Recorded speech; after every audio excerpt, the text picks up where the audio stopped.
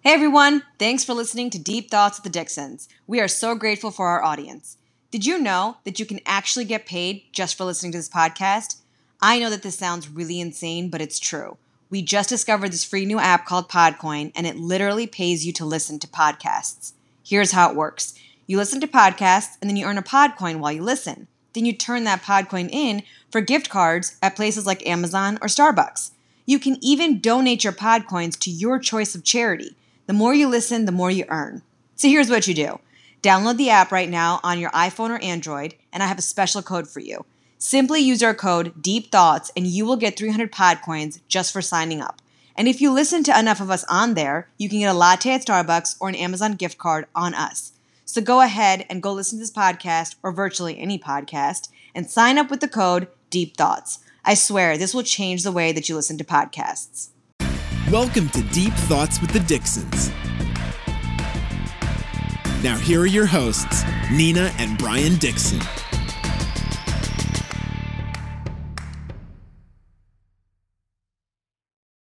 Hey guys, welcome back to a brand new episode of Deep Thoughts Go ahead. with the Dixons. Good job. We're happy to have you guys back. I should redo our intro to that. That was pretty good. You should. I'm in the middle of doing that, by the way. Really? You should Okay. have. I need your input. No, that was whack. I would never have that on our intro. Okay, so this is episode 19, and just so you guys know, we're gonna have this in two parts. Today's going to be part 1. And we're going to start off with our lifestyle tip. And before I get into this, I was thinking about this over the weekend. We do these lifestyle tips every Tuesday morning, but we do them with the hopes of that when people are listening to this podcast in the morning, that they can take whatever lifestyle tip they like and then practice it and make it a habit for the rest of the week. You know, not just listen to it passively and let it go. That's not really going to benefit anyone. So It's also not going to benefit anyone if they only do it for a week. So let's step up your game and do it for longer than that. I know, I don't want to... I think that trying to do every single lifestyle tip every week for 90 days is too much. But I think that some of them will resonate with certain people and be like, wow, I really need to work on that. Here's my lifestyle tip for the week. Breathe. No. Make sure you do that for more than 7 days. My lifestyle tip of the week this week is hold yourself accountable / responsible for the attitude and vibe within your marriage or your family. Do you know what I mean by that? Please elaborate. Okay. I am starting to see this a lot. No, I take that back. I'm seeing this a lot lately and I think it's because we're in our first year of marriage and now I'm kind of like observing other people. And Nina's going, oh my goodness. No, I'm just like, why did I do this? No, I'm just naturally kind of just more observant and trying to see what I can be better at, you know, or what I'm really great at and other people are not. Just kidding. And I've noticed that most people are giving their power away. And what I mean by that is when you realize or when you see that your partner is kind of in like a iffy mood, you know, that could be sad, mad, angry, frustrated, down and out, whatever it is. I think that the other person who's listening to them should immediately step into like a role of accountability. And you do this. That's why I was asking if you knew what I was talking about. Like kind of step into this role of like, okay, I'm going to make sure I take this into a positive manner and be the upper, like quote unquote, upper of the energy in this moment. Most people I see, if someone's having a bad moment or a bad day, tend to kind of make it worse. You know, and I'm going to use this as an example. If I come home from work or you come home from work, I'm in a bad mood. You're going to be like, oh, stop it, you big baby. You always complain about everything, blah, blah, blah. Like, you know, like putting me down instead of bringing me up. And so I think this lifestyle tip is for those people to understand that when you give in to that or you judge somebody for feeling that way, especially in a marriage, I think that's extremely harmful in the long term. And it also hinders the growth of your relationship. Eventually that person's going to be very resentful. And you know what? Some people are just so like, they don't share all their emotions with their partner. They have to tiptoe around their partner. They have to like confide in a friend as opposed to their husband or their wife because that person will just put them down or make fun of them for them or not try to understand. So try to hold yourself accountable for those moments where you step in and kind of quote unquote save the day, because that's how people learn. You know, like when people see that this person is continuously there for me or this person has a positive perspective on me, trust me, like eventually that stuff helps. And I like to think of it as like when you have a bad day or a tough moment, this is how I try to help myself lately. Immediately in my mind, this is going to sound really cheesy, but I think of myself as Superwoman. And like I kind of like step in and assume that role of like, I'm going to bring Brian's mood back up like right now. And, you know, like I want to listen to what he says and I'm going to like motivate the hell out of him and tell him the opposite of what he's saying and just like get him all geared up and ready to go. It works, doesn't it? It does. And then you do the same for me. You tend to listen more to me and you kind of comfort me more. But we both have this really good exchange of energy when things are a little bit imbalanced personally in our individual lives.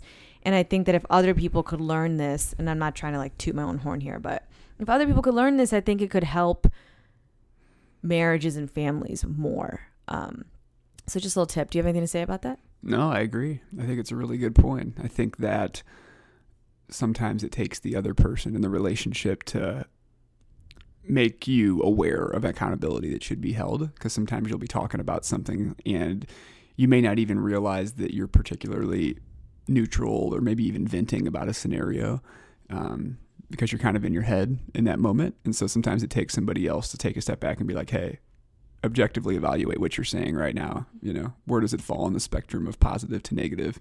No, but it's more for the person listening. It's not for the person doing the one who's upset or the one who's mad or the one who's frustrated with life.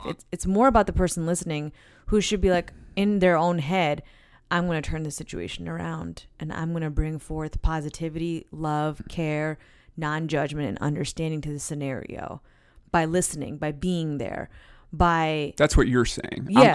I'm saying that I agree with that, but I think it also balances the other person too.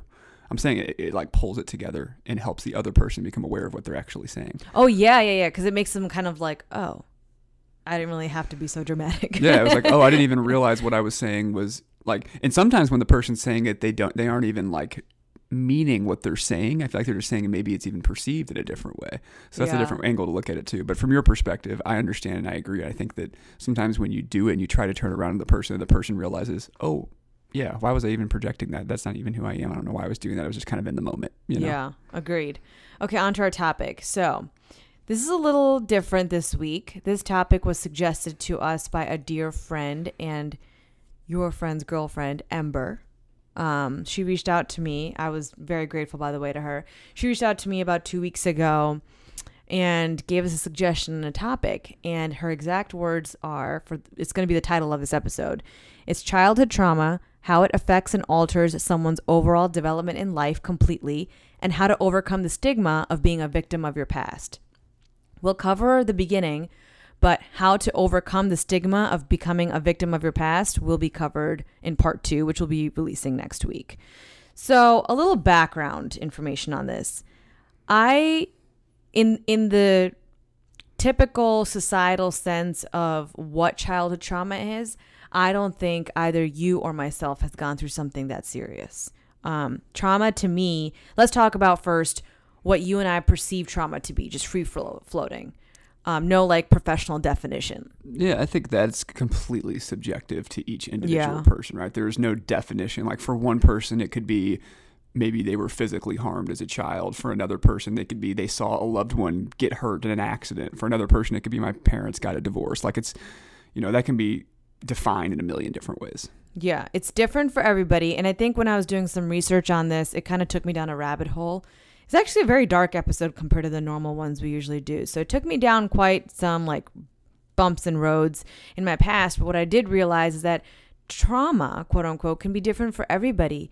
And the level of pain cannot be, I can't sit here and say I suffered more than you or you suffered more than me. And I'm not saying you, I'm talking about anybody listening to this podcast. Pain is relative, like it's subjective, like to that individual child, a divorce might have torn their life apart and they're just traumatized by it for whatever reason. And maybe for somebody else whose parents got divorced and they were the same age, it was traumatizing, but it didn't have that much of an effect on them for them to look back on it and call it childhood trauma. So it's very different from person to person, from child to child. But while doing research, I also realized that childhood trauma is very specific to like some big events or repetitive events in somebody's life, or repetitive behavior, or somebody in their life who just keeps doing something to them over and over again. And why it's called childhood trauma is because our brains have not developed yet. So even as a kid, your nephews, who are, I believe, 3 and 6 right now, or 2 and 6, something like that, they are so young. When I observe them, they're still growing even physically. Forget their brain. Like, they can run and trip very quickly. You know, they can hold a plate of food and just like drop it without even tripping, because they're still growing. Their movements, their mobility, their bones, their hands, their sensories, their perceptions, that's all still growing. And so it's very important to realize that, I guess we're not really talking about parents here, but when parents are observing their kids or trying to raise kids, I think it's important to look at them and say, my gosh, this is like a growing human. Just because he can talk, just because he can cry or look at me or tell me what he wants to eat, doesn't mean that this child knows how to handle everything or understands everything. They're going to perceive my raised voice very differently than what I'm trying to say to them. You know, like I might think that my voice isn't loud, but then they might catch on to it in a different way and hold on to that for the rest of their life. Mm-hmm. So it's very different. And although I do not know any one of our listeners and what trauma they've been through, or I do not know the specifics around Ember's story, it does make me, it almost helps me step back and think, you know, every one of us, when I'm driving down the street, or I'm going to my workout class, or I'm going to the office with you, or I'm meeting new people, or we're out at a bar, everyone has a story. And sometimes we forget that because we're so much in our heads, and we're only paying attention and perceiving what that person is sharing with us. If that person's smiling, we assume that person's happy, you know, but there's more depth to all of us, and some of us have really buried those issues behind. So we'll just talk about, like, generally right now what childhood trauma really is. And according to like a definition that I found online, it's trauma results from an event, series of events, or set of circumstances that is experienced by an individual as physically or emotionally harmful or threatening, and that can have lasting adverse effects on the individual's functioning and physical, social, emotional well-being. I literally just read that off the thing. But there are 3 main types of trauma. There's acute, chronic, or complex. Acute is when it's just like one incident. I could see acute being like, say you're little and you like see your brother get hit by a car or something like that. That would be an acute incident that's not going to happen on a recurring basis, right? Yeah, something like immediate and like massive. Yeah, you're right. Chronic trauma is repeated and prolonged, such as domestic violence or abuse. What else? I think chronic could probably be when your parents are going through a divorce too, though. I mean, court dates and fighting and arguing and all that, you know, right? I guess it could fall into that category. Complex trauma, which is the 3rd type, is exposure to varied and multiple traumatic events, often of an invasive interpersonal nature. I throw that into like sexual abuse. Could be. But it could be anything. It could also be like a combination of different types of acute scenarios that happen, like one after the other, that are like totally unexpected, you know? Yeah, like a story playing out that's just like negative in somebody's family. Some examples of trauma are natural disasters, sexual abuse, physical abuse, domestic violence, a medical injury or illness. I never thought of this one. If a kid is born with some sort of illness, or, you know, gets a medical injury super young, or has procedures in the hospital and always spending time there, you have to think about what that does to a kid's mind. Usually kids are smiling and laughing and playing, like in a children's hospital. Well, who am I to say? This is just what I see on TV. But you got to think that as the kid grows older, they must have this kind of like phobia, or like this fear of like they're going to get sick again, or if they do this, they're going to get sick, or like germaphobes or something. This reminds me of a story. So I was watching, I don't even know what season it was, of Don't Be Tardy. Okay. And one of their kids got bit by their dog. You saw this episode with me. Did you know this year on their podcast, this was like 2-3 years ago, this year on their podcast, Kim and Croy shared how they got him I don't know what they're called. He's some sort of like trauma healer. I forget the name of the book too, but she specifically sought this guy out to talk to her kid who was bit by the dog. He was like 6 years old, maybe less than 6, to talk to him because she didn't want him to be traumatized for the rest of his life from animals or from that incident, because he was just so catastrophic in the way that it had happened in their home with their family dog. And when I saw that, or when I heard that episode, I thought to myself, like, many parents, or at least parents, or your parents and my parents, we don't think about that. Mm-mm. Growing up, they never sought anybody or anything whenever we had some big incident or big issue in our lives. Granted, it might be somewhere in our subconscious just hiding there, but I think every parent, I think that should be a part of parenting, to like seek out people to help your kids not be traumatized by something and learn early on how to handle something that's so traumatic to somebody. Another example is community violence, neglect, deprivation, traumatic grief, a victim of a crime, kidnapping, accidents, school violence, or a loss of some sort or of somebody. But while doing all this, now that's like your typical Merriam-Webster definition of childhood trauma. Now, again, we're going through this because not everybody has dealt with childhood trauma. And for me too, I don't consider what I've gone through, what I consider to be like something that I've grown from, that I had to heal from, traumatic, or even, it didn't happen in my childhood. Let's just put it that way. So let's talk about more, because there's probably more listeners too who will relate to what I'm about to say, that even though it's not as traumatic as this list I just read, or as the definition we just talked about, what else could be traumatic that maybe our society has just become used to, and the adults and the parental figures in our life don't think about it anymore, and they just let those things slide? Like, does anything come to your mind? School.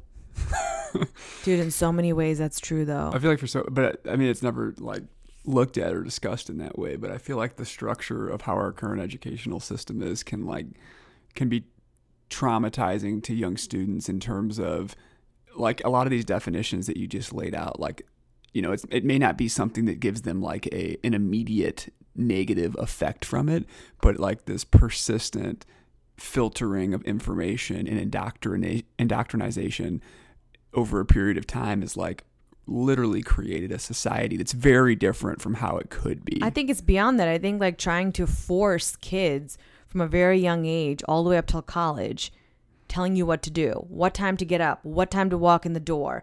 You can't do this. I went to a private school, so I literally had to get permission to go to the bathroom. Okay? You can't be found in the halls at this time. You can't be at your locker at this time. It's very like prison-esque. Yeah. And it's like almost like controlling you, putting you in this box and trying to make you conform, where it gives you absolutely no room to express yourself or to grow, which is so crucial to a young child. And also too, if you think about it from some of those definitions you laid out, like what if there's a student that, you know, hates mathematics, for example, right? Mm-hmm. And they're just forced over and over and over again throughout 12 years of their life. They're forced to take math. They're forced to take math.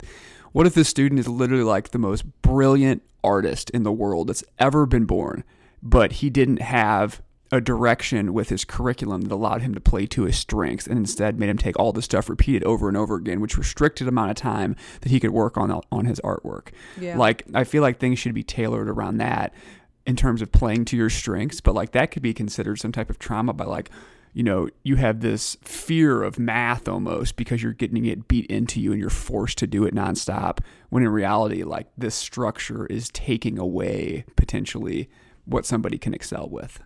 I don't think adults realize what some kids go through when they have to like take a test or do something that they don't like to do at school. Like, I would get physically sick. That's how I got ulcers when I was really young. Like, I would physically get ill when I had to do something that I didn't want to do. Like, it was very apparent to me. And although, like, I'm not going to compare it to childhood trauma, it has affected me to a point where I just became a very shy person and a very, very resisting individual. Like, I resist everything at first. I resist anything or anyone of authority. Like, I'm not, you know this, I just cannot. Someone tells me what to do or gives me feedback or talks to me, I shut down completely. And it's because of that. Like, there's just things that I just never wanted to do. But the reason we're tying in these kinds of scenarios that can happen to you in your childhood and still have the same effect on your growth and development as if it were a serious childhood trauma is because the effects are still the same. That's the problem. When you take a kid who had like a smaller incident of childhood trauma versus somebody who really, like, I don't know, witnessed gun violence or something when they were little and saw somebody pass away in front of their eyes, it still sticks with them and still hurts them the same. You know, both of those kids are going to grow up having some sort of fear, some sort of negative effect from that incident that's going to stick with them for life until they're able to grow up and understand and pinpoint like, oh, my issues stem from that one moment when I was a kid. I never processed it. I never healed from it. I never broke it down for myself. That's why we're talking about this, that I believe childhood trauma is way more than what the internet says. I also believe, and this is based on personal experience, that childhood trauma doesn't have to be for somebody at the age of 0 to 6 or 12, 13, 14, 10 years old, 11 years old. I think it can happen in your 20s. I absolutely think it could definitely happen in your 20s. I think 30s, you're aware enough, and I think you kind of become an adult, but not everybody grows at the same rate. Not everybody's mental capacity to perceive life and to understand life is at the same rate. So I don't even think you could put an age on this. I think things can happen to you well into your 60s that literally tear your life for the next 30, 40 years, for as long as you're alive. I call those people jaded. Then you got to, I think, just understand, do you call that childhood trauma or do you just call that trauma? Yeah, that's what I'm saying. So I think that things can... I think they're probably defining childhood trauma by like how generally it's defined in society in terms of that age of 0 to whatever it is. I'm just saying that it could be at any, but the effects are still the same is what I'm trying to relay. I mean, so trauma can happen at any age. Yeah. Somebody listening could be like, I went through something really bad when I was 25 years old and I'm still messed up from it. And I'm 31 today. Like, okay, like that's still trauma. It might not be childhood, but don't disregard the information that you could be reading online and helping yourself. It's the same. I think the effects are still the same. And I also believe the solution is also the same, which we'll talk about next week. But I talked about the age that I think it happened at any age, but I think some of the examples of this like lesser trauma could be controlling adults in your life growing up, very forceful, authoritative adult figures. It could be aunts, uncles, grandparents, parents, babysitters, whomever. Very fearful parents. Sometimes, and understood, rightfully so, parents are very quick to be like, don't do that. Don't go there. You know, if you do this, you're going to get, hurt and you're going to XYZ, you're going to land in jail. You know, like everything is just so extreme and like they think like the worst case scenario. I think that repetitive type of negative talk constantly to a child is very, they grow up to be very fearful. Mm-hmm. They like that to them, repetitive negativity and fear. Forget how it hinders their overall development and growth in life. That's obviously that's going to happen. But just imagine how it like carries on with them well into their adulthood. Does that make sense? Like it's not the trauma that the internet or Merriam-Webster says, but the effect will still carry and be the same, you know?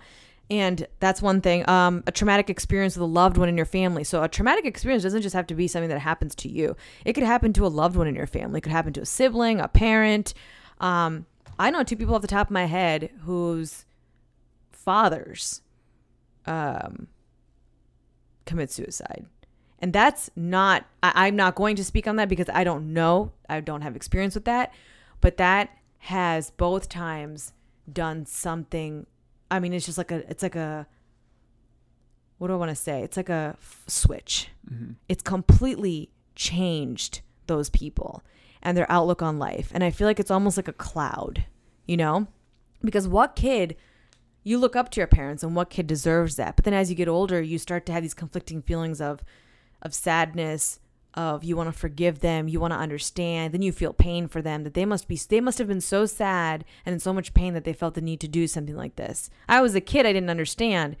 Today I still don't understand, but I kind of understand. Like it's so like it's just so messy. Abandonment issues of parents in and out of your life growing up, emotional codependency between parents and young kids. This is another one that I see. Parents very quickly, as kids become teenagers or in their 20s, to keep a control over kids, will try to make their kids make certain decisions and choices based on what the parents selfishly want. By saying like, oh my gosh, like he's just such a nice guy. I think that you should marry him. Like, come on, what are you going to do? Make me wait? Like, I'm not going to be around for long. Like, I want to see you get married. I want to be in your wedding, blah, blah, blah. Not thinking if this is the right person for their son or daughter. I don't know what you call that. What's the word for that? Like when parents oppress their own fears and make the kids feel sorry and then try to force them emotionally to make a decision exactly the way the parents want them to. Yeah, we've talked about this in past episodes, and I think it has to go into when people are trying to project their own fears on you. Like they're fearful that this person may not get married on a timeline that they think they should be married on because maybe that's what happened to them, or maybe that's what they wish happened they'll be to them. alone forever. So I think it's more around a projection of their internal anxiety or fear on another person. Yeah, which takes me back to the point where you think it's great to have kids at 20 or 50 or 18 or 21 or 25. You're not half aware.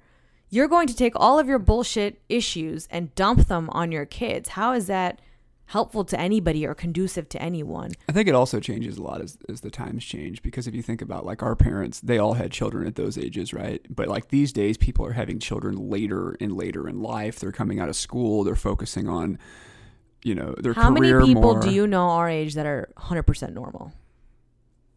I don't know how you're defining that. Who don't have some sort of issue? I mean, because our parents were so young when they had us.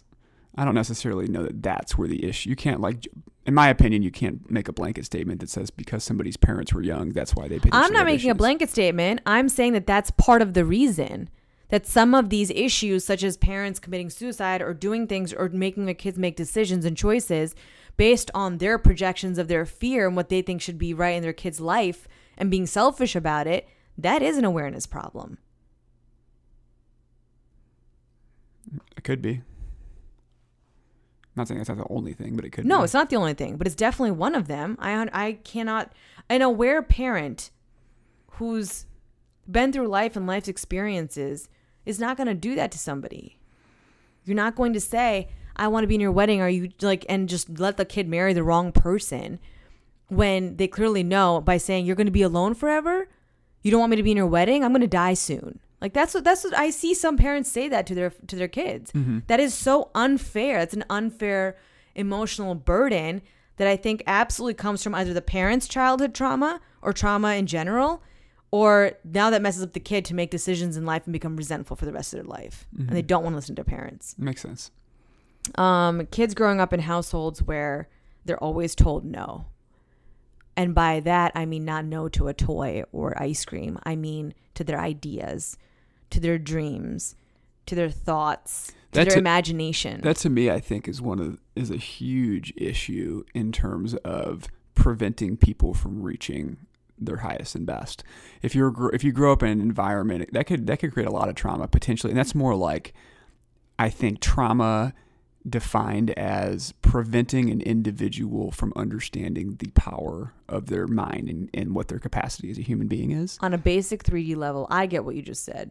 It also means like traumatic in the sense of they'll always be, quote unquote, behind in life because they just don't reach their potential. They could have a programmatic mindset of, I've always been told no growing up, so why would I even try that? That's way too big of a risk. I can't do that. Realizing that you can literally do anything, but for some reason you had this recurring scenario growing up because of the environment that you were placed in where you were continually told no, you shouldn't do that or you can't do that, which again is somebody projecting their fears on a child. Agreed. So we talked enough about childhood trauma, what it is. We put our spin on it of what we think it is, even when it's not as serious as what we really think childhood trauma is. I think there's two types of trauma. But what does all of this do to a person? What is the after effect of it?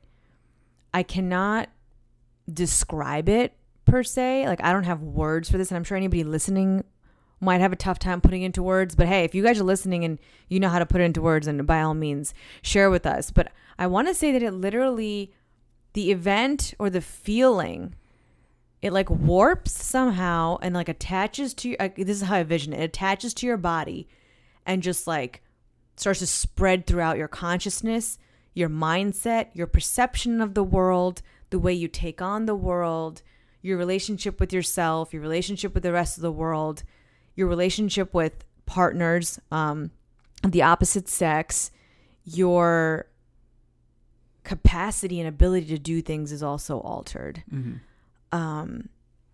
You can become very cynical as you grow older. You can become very dark.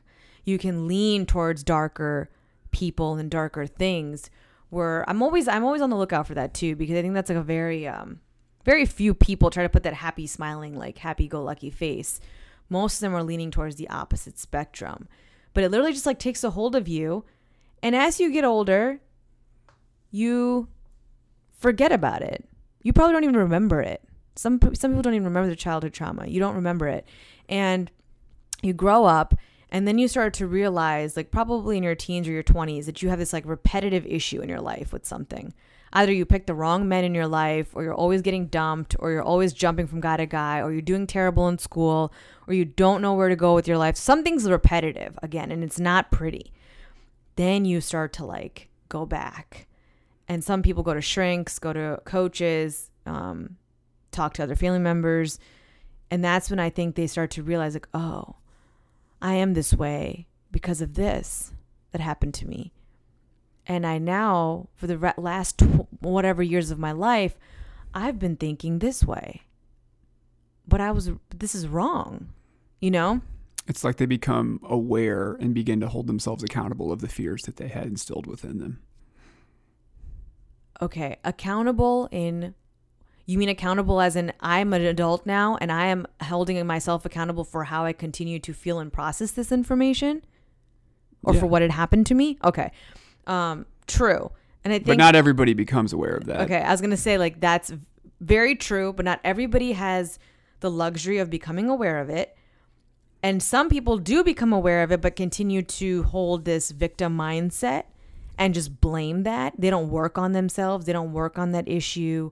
They don't try to dig deep within their core being and ask these questions and try to change their perception, their viewpoint. Like if they went through trauma and it's completely, I don't know, maybe they have a fear now of losing people in their life.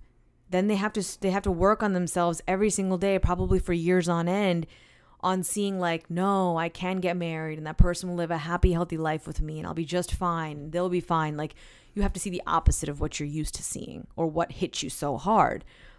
But that, just like anything else, just like this childhood trauma, takes years and years and days of programming. You have to get yourself and build yourself up there.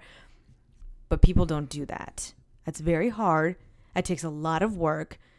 It's very painful mentally and emotionally to go down those paths for people. So they'd rather just choose to be in that negative cycle again and again and let that childhood trauma define their life moving forward, even after knowing. The after effects of it also affect, now this is where childhood and age is a bigger issue. And I think this is why childhood trauma is more serious than the other stuff I discussed, because you haven't grown as a person in every area. You don't know what society is. You don't know what relationships are. Your brain on a scientific level hasn't even developed fully, which I discussed earlier. And when you do this, it's been scientifically proven, there are parts of your brain that tend to shut down, or they regress, or they grow, but in like weird warped ways.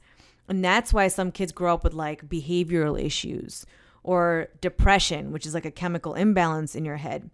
A lot of these things start to happen because, or they're very triggered, anxious people, because their brain didn't develop correctly. It was so bad and so traumatic that it's almost like a quote unquote stunting your growth. Stunting your like emotional and mental growth. Yeah, exactly. So I think it's very important for, I don't know the solution to this. I'm not going to sit here and bash parents. I don't know. But what are you going to do when this happens? As you get older and you realize that this is the issue, I think that's the only recourse we all have, is to step back and just continue to work on ourselves till one day it has no hold on us. But this kind of trauma can manifest in a lot of different ways. And as we get older, I think that manifestation of stuff changes. And I think that as in our 20s and 30s and 40s, I think these are some of the, not all, and I'm not saying these are definitive examples, but these are some effects of some sort of trauma that we've all dealt with. Very opinionated people about certain things. I include myself in that. If you dig deep enough, you'll see why I'm so opinionated about certain things. And because I know that about myself, I can also pick up on that on other people. When someone is very, very opinionated about a certain topic and is very gung-ho about it, I immediately catch on and want to like know more and dig it. Like I see that it's stemming from somewhere. Something happened. Something opened their eyes to this. Something is making them feel so strong about this. The second thing I think is people who are very hesitant. By hesitant, I mean they're very shy. They're very slow to act. They kind of just mosey around. They let their mind run continuously. But when it comes to action, they don't really know how to get up and get out or get up and go try. They'll just think about things, talk about things, but they won't actually go do them. I think that's one. And I think it's a fear of like you and I discussed earlier. That's because of fear. Like when parents say, no, you can't do that. You can't do that. You can't do that. 3, fearful of the opposite sex. I think this is usually physical abuse related, or if you've had a parental figure in your life of the opposite sex who was just very limiting to you and demeaning to you, maybe controlling. Extreme feminists or the opposite, shyness and quiet. Usually it's because their input wasn't valued after time growing up. So they grow up to be that way. They just keep it to themselves. With a physically, this is another one. People who are married or in a relationship with a partner who is mentally abusive, verbally abusive, or physically and emotionally abusive, most likely chose that partner because growing up, they had somebody in their life who has similar mirror characteristics.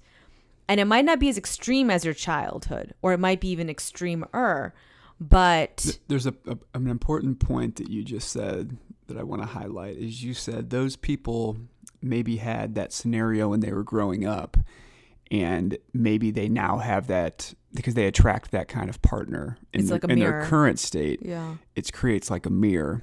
And I think something to point out there, and we've talked about this on past episodes, is that childhood trauma of maybe this, let's use abuse as an example. That childhood trauma of abuse is so ingrained with them as they got older that they constantly have a fear that the person they're going to be with is going to abuse them. And by having that fear, it accelerates the manifestation of attracting that type of partner to them because they're thinking about it in their subconscious all the time. And by doing so, it is then attracting that individual into their life, probably repetitively, until they're able to work on their internal challenges so that they can then break that cycle. That's one way. I think of it also, it could mean not just like attracting it because they thought about it so much, is that as a child and as they grew up seeing that and feeling that, they felt that this is normal. This is love. Like if there's no chaos, there's no drama, there's no incitement, there's no triggering, there's no yelling and screaming, that it's not a real relationship. It's not really love. Yeah, like they were programmed from a young age to believe that through their environment. You and I have heard that, like, if couples don't fight, then you guys have more issues. I don't believe that. Mm-mm. I think that if you're aware enough and, like, solid enough in yourself, that's not true at all. So they tend to lean into that same kind of cycle as their parents or whomever was, raising them, and they look for that. It's not immediate. It's not direct. It's very subconscious. They don't even know they're doing it. But if you look at your partner today, you might, if you're one of those people, you might pick up on something that I leaned into this person, and this person treats me like my mom treats me. This person talks down to me like my mom talks down to me. This person is dismissive of me just the way that my dad was dismissive of me. Why did I do that? Why did I choose this person? Because you thought that was normal in a marriage. You thought that was normal in a life or in a family or in a relationship. You didn't think that you could have it perfect. You never took the time to think about having the opposite of that, like something better. I think that's where it gets tricky. Mm-hmm. Eating disorders are a big one. Anxiety is a big one that happens which is all on all different levels. Negative thoughts and fear. Believe it or not, this is hard for me to understand because I am not this way, and I never really was. But when I talk to some people in my life, it like takes me by surprise sometimes that a childhood traumatic event or something that's happened to somebody creates these people to be very negative. They have repetitive negative thoughts and fears in life. They just become negative people. Why is that hard to understand? Because, not hard to understand that this is an effect. I'm saying hard to understand some of the people in my life have negative fears in their mind. Oh, they just don't discuss. Yeah, like something is like it's like out of left field, and then I'll have a conversation and they'll just like throw something so negative in there that could potentially happen or that would happen. Some even assume negative things to happen in their life as they get older. They assume they're going to get sick and die. Yeah. They assume XYZ is going to happen. I think that's all because of some experience in their life. That's why they think that way. Trust issues is another one. Panic attacks, wanting to be alone, never fulfilled or happy, depression, insomnia, and suicidal attempts are all negative effects. This is how childhood trauma manifests itself into children and adults as they grow up. Now, how does this affect the overall development of one's life? We discussed childhood trauma. Then we discussed how it affects us, the physical manifestations. Now we're going to discuss the overall the effect this has on the overall development of one's life. There's 4 things here that I found during my research, and I couldn't agree more with them. This is probably my favorite part of this episode. The first one is it creates a false sense of self. As children, this is just one example. Like think of this with whatever anyone listening had their childhood trauma in.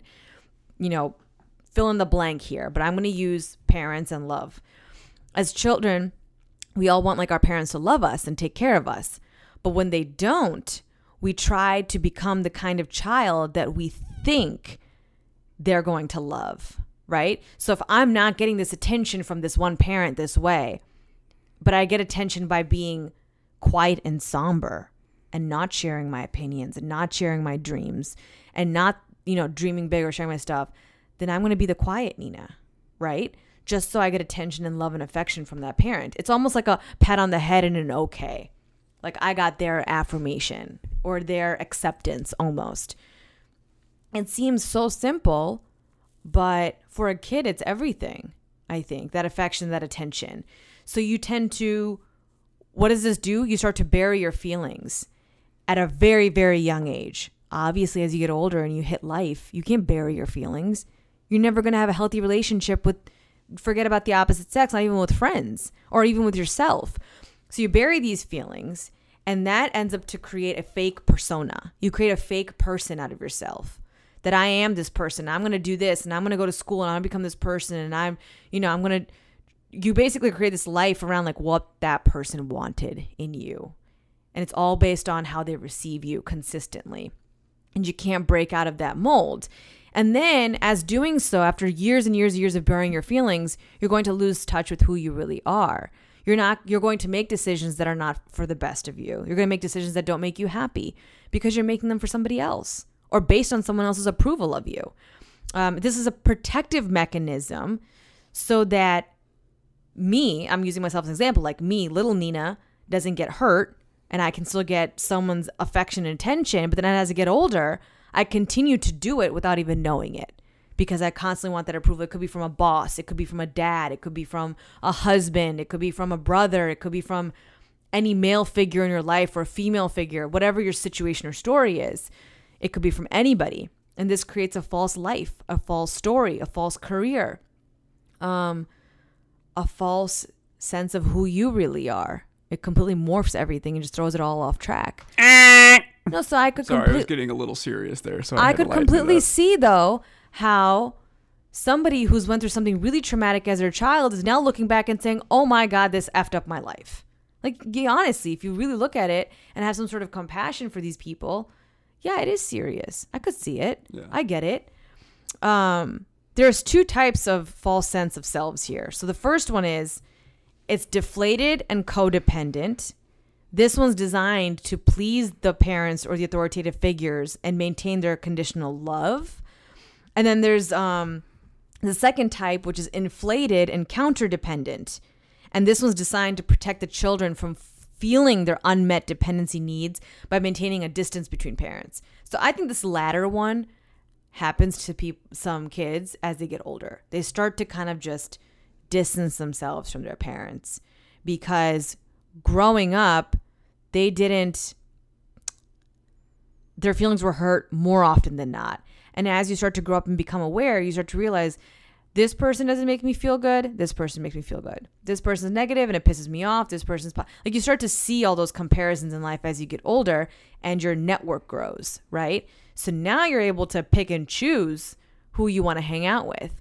And many of those kids grow up to say, I'm just going to distance myself from this from here on out. Mm-hmm. The second one, the second way that this affects overall development in individuals is victimhood thinking and drama. And this, I'm going to touch it really quickly, but this is also the one that we're going to continue with next week. Go ahead. I was going to say, I think this is a very common theme that you see with, a percentage of people that you come in contact with on a daily basis. And usually the way that I can identify this is the mindset is very pessimistic. It's like always like things are always happening to me, as opposed to taking responsibility for everything that happens, whether it's good or bad, and then saying they're happening for me so that I can either learn from them or that I can accelerate my growth. And I feel like it's easy to identify this. It's like, I'm always late because the traffic's always bad where I'm going somewhere. Adults. Yeah. Oh my gosh. I come in contact with them all the time. And they're like, I can never make it to anywhere on time because the traffic's just really bad. And regardless what time I leave, the traffic's always going to be the same. And it's just like, it's an excuse-based story. Like, sorry for you. It's always, but in reality, it's like, let's take that same scenario. Take responsibility. Oh, I'm late everywhere I go. I always feel like there's traffic. Is there really traffic, or can I leave at a different time? Can I take a different route? Is there this and that? Like, take responsibility for it and then act on that. And don't have this mindset of things are always happening to me. Really shift that and think things are happening for me to either learn from or to help me. And even when you're learning from them, they're still helping you. I think in the most perfect way to beat this, aside from what you just explained, how people should just shift their mindset, is that realize now that you are not that child. Okay?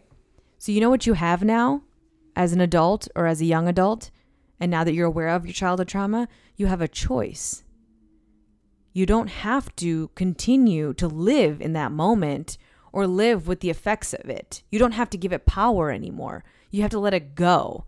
And I think that's the important part, is that you have the choice. And like you just said, take accountability. You have the choice now to change your perception about this thing. You can either keep reliving in the past and keep letting it define your negative behavior and try to make excuses for it. And this is going to sound very harsh, so I'm going to try to say it in a very kind manner. You do have the excuses. I understand that. Depending on your story, like everybody who went through something that traumatic, you do have an excuse. But is that excuse helping you get the life that you want? Is that excuse helping you live the best life that you can potentially live? Can't you just leave that back there? Work on it every single day. It might take months. It might take years. It might take some epiphany moment. It might take a lot of deep healing and work for you. You might have to seek out that help, but that's your choice. You can choose to do the work and choose to move forward and say, that's not going to define me. That happened so that I can become my best self. That showed me what I shouldn't do. That showed me who I should love. That showed me that I'm not going to be that parent. Whatever the issue is, flip it into a positive and say, I learned from that. And now moving forward, I'm going to be better than ever. Like, it's a choice. Mm-hmm. And then, the opposite, to be in a victim mindset, that too is a choice. Yeah. It's, what do you want to be? And then sometimes I think it also helps. How about you flip it around? What if you didn't have a childhood traumatic experience, but you were talking to somebody who did? Do you want to always be around that person and their perpetual negative cycle and their negative behavior, their negative habits that are all stemming from this one past experience? now affecting their husband or their boyfriend and their siblings and their career and their job, and they're like 35 years old today and they're still not over it. Like, you don't want to be that person. Nobody wants to be around that person because you're not evolving at the rate that everybody else should be evolving, because you're too busy blaming someone or something else from your past. Again, that's a choice. You can choose to move with life, or you can choose to be stagnant and be back there. And that's when we feel unhappy, when we resist. Don't resist what happened. You're really good at that. Don't resist your childhood trauma. Accept it. That's your story. Learn from it, and then make the right decisions to heal yourself and move on from it. Yeah. I think that help. This is can be very challenging depending on your level of trauma that you've had, but you have to understand that you experience a reality that you create every single day. Yeah. And every single day is different from the day before it and new from the day before it. So it literally is your own mind either choosing to continue to allow yourself to be stuck in a past frame of context for a situation that happened, or you're choosing to learn how that made you feel, understanding it's part of your story. Yeah. And that means accepting that. And accepting it, having no judgment against it, letting it go, regardless what it was, so that it doesn't cripple you for the rest of your life on a daily basis, and deciding that every single day you are going to be having a mindset that is going to be projecting you into the future and carrying you on that lifelong trajectory of positivity. Yeah. What can help also is when you write down what kind of life you want, like your ultimate dream life, no restrictions, no limitations, forget everything in the past. And you were like given a chance by like a genie and said, what do you want for the rest of your life? You can't change the past, but what is it that you want for the rest of your life? And how do you want to feel? And how do you want to be? And what do you want to do? And who do you want to be around? And something you just said, whenever you're trying to figure that out, when you're doing this audit, and I'll touch on 2 points here. Sometimes for people, it's easier for them, if they don't have clarity on what they do want, for them first to write down what they don't want. But what's important about that is once you define what you don't want, hopefully that'll help you connect the dots to what you do want. But once you figure out what you do want, you need to take those concepts of what you don't want and delete them. Because if you're thinking all the time in your head is, I don't want this, I don't want this, that's the opposite of how you're going to create the reality that you want. You want to get rid of the I don'ts and focus on I have this reality. I have this component of the reality. Otherwise, you're going to start projecting and attracting this I don't, because that's what you're telling yourself. Agreed. Good points. The third way that this affects our overall development in life and continues to further affect us is passive aggressive behavior. I'm going to touch on this because I'm in need of this. And rightfully so. This is not something that I completely admit I'm not traumatized by this whatsoever. But growing up, really, honestly, my parents are very, very emotionally strong people. You know that. They don't, like, anything can happen and they just kind of like have it together, and they believe in like pushing forward, moving forward, go, and do what you have to do to get out of a funk of whatever it is. Don't care if it takes weeks, months, or days or whatever. We're going to do what we set out to do. And this has sometimes caused, for my brother and I growing up, where we could not express, like it's easy for parents to kind of carry you emotionally, right? Like they're the positive ones and strong ones. But then it's like as a kid, when you're looking at something happening or you're feeling something and they're being the opposite, you can't cry. You can't scream and have that affection that you need in that moment to hold you, right? Like when I'm having a tough moment or a day at 31 years old today, you lean into me and let me just let it all out. Okay. Growing up, my mom was very much that person to do that. And my parents are still together. There was no divorce, but two very different parenting styles. My dad was very dismissive of anything sad or negative. My mom was dismissive of negativity. She would just sit there and be like, no, you can do this. And she would say the positive, but he was just all around dismissive of any kind of anger shown towards him, or if I disagreed, whether my brother and I disagreed, or if we got sad. Did I just say that? Sad, anger, or disagreements. He was very dismissive of that kind of behavior or me voicing that. But that carried on forever. And he's actually like that with everybody really in his life. So doing that, I didn't know how to express when I am upset about something. I don't know. Well, I'm okay now, but I didn't know how to talk through things in a calm manner. I would just hold it in, hold it in, hold it in, hold it in, and then one day just combust. Like literally word vomit, screaming, yelling, throwing a tantrum. And I'll bring up things from like years ago, months ago, all just like out on the table.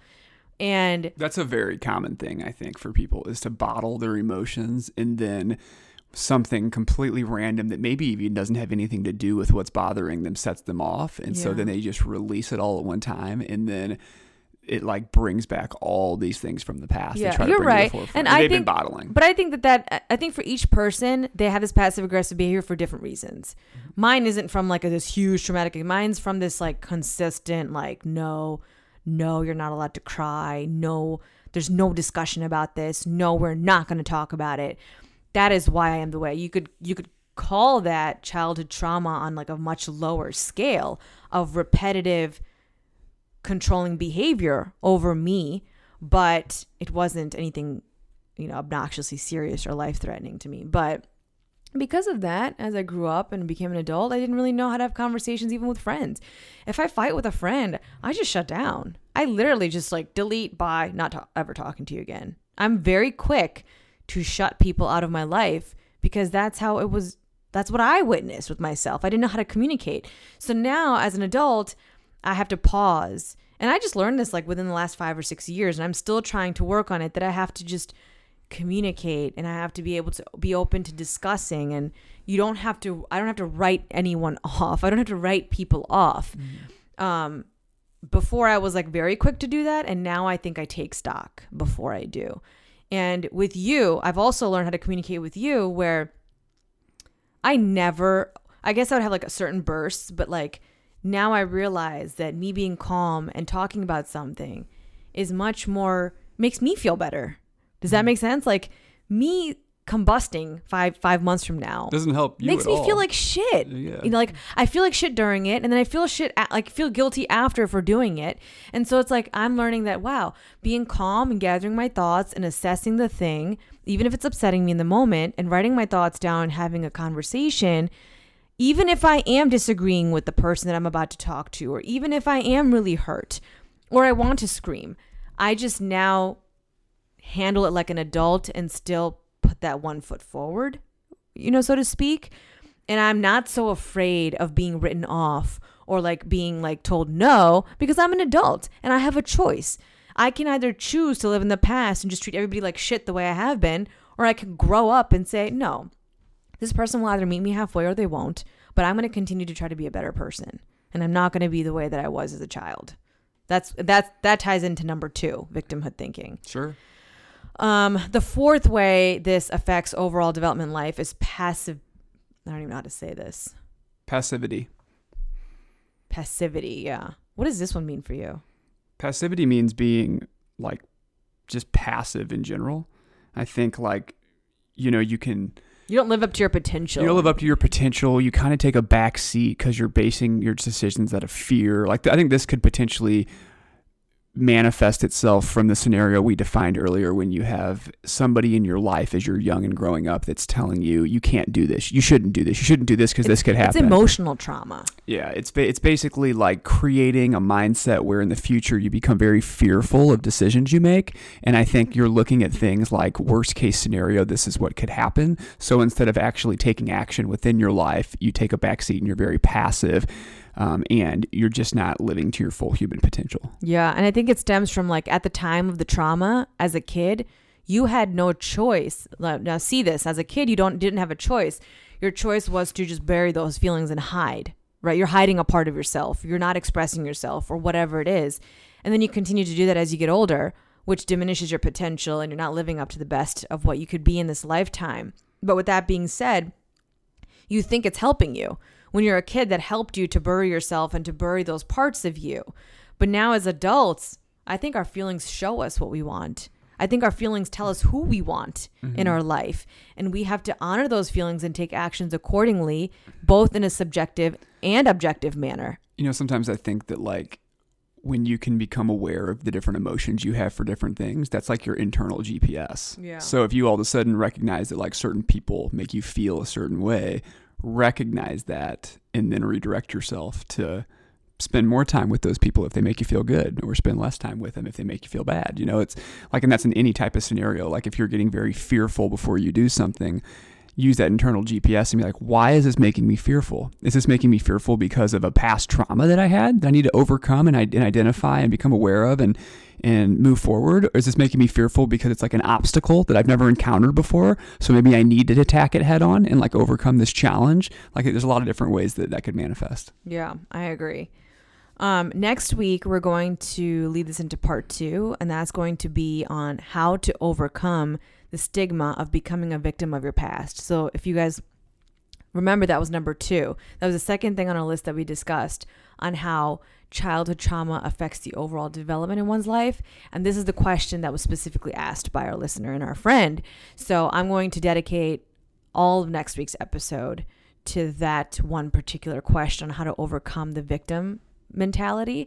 But with that being said, I do want to close this episode out with just saying like, I felt a lot of, and I think I told you this too, I kind of dragged my feet on recording this one because I just felt so many emotions. And it wasn't because you or I have dealt with like some catastrophic childhood trauma. We've had like small things in our life and our families compared to the things that I have read. I did a lot of research on this before I recorded, and it kind of put things into perspective in my life too, where I can never put myself in someone's shoes who's dealt with something really bad. I don't even want to go into it, but I can only hope to relay information maybe in a different way, in a different light, that helps somebody who wants to change and who wants to just let that part of their life go, do so.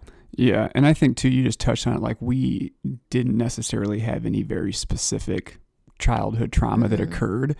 But I will say that for me personally, I come in contact with a lot of people in my business life that have had serious things occur. And I'm very aware of how it affects them in today's current state. Like I can tell, these are people that I may deal with, you know, on a weekly basis or something. And I can tell how things that occurred when they were a child still to this day affect them negatively in their daily life. And they can be difficult. I mean, it can be an incredible challenge. A lot of these people have never overcome it, and they may not ever. They may grow old and think, oh man, you know, I was never able to get over this, and that's okay. You know, that's fine. Not everybody's going to be able to overcome obstacles. Maybe it's just too challenging for them, but the goal would be to try. You got to try. Yeah. And that's what I wanted. I wanted this, it's a dark episode, but I wanted this to be the highlight of it. That's the whole, the face you just made. That's the whole point of this one, is that we want to focus on what we can do now and on the positive of this. The whole podcast is about trying to be better versions of ourselves, trying to look at the flip side of things in life. But by no means does it mean diminishing what's happened or thinking that we know how you guys should handle it or how somebody should be. No, I'm not a counselor. I'm not a therapist. It made me really sad for days on end when I was reading some of the things online. Like, it's just so, like, my shit looked so small. That's how I felt. Like, my stuff and the things that I grew up with, that I have issues with, or the things that I dealt with in my 20s are so small compared to some of the things that some kids have gone through. Like, I've had it like cake, really. So that's where we're coming from. We don't want people to think that, you know, you've got two phonies here talking about it. No, we admit that we have not had anything serious in our childhood, and we're lucky and we're grateful, but maybe we can help somebody jump over that like little hump in life. That's all we have for you guys today. I'll share books and books and quotes next week when we close out this episode with part 2, which will be how to overcome the stigma of becoming a victim of your past. We hope you enjoyed it, and please share your thoughts, your feelings, your emotions, your feedback on this episode. Reach out to us. I'm on Instagram at Nina Pal Dixon. Brian is on Instagram at Brian Dixon 06. That's right. Thanks a lot, everybody.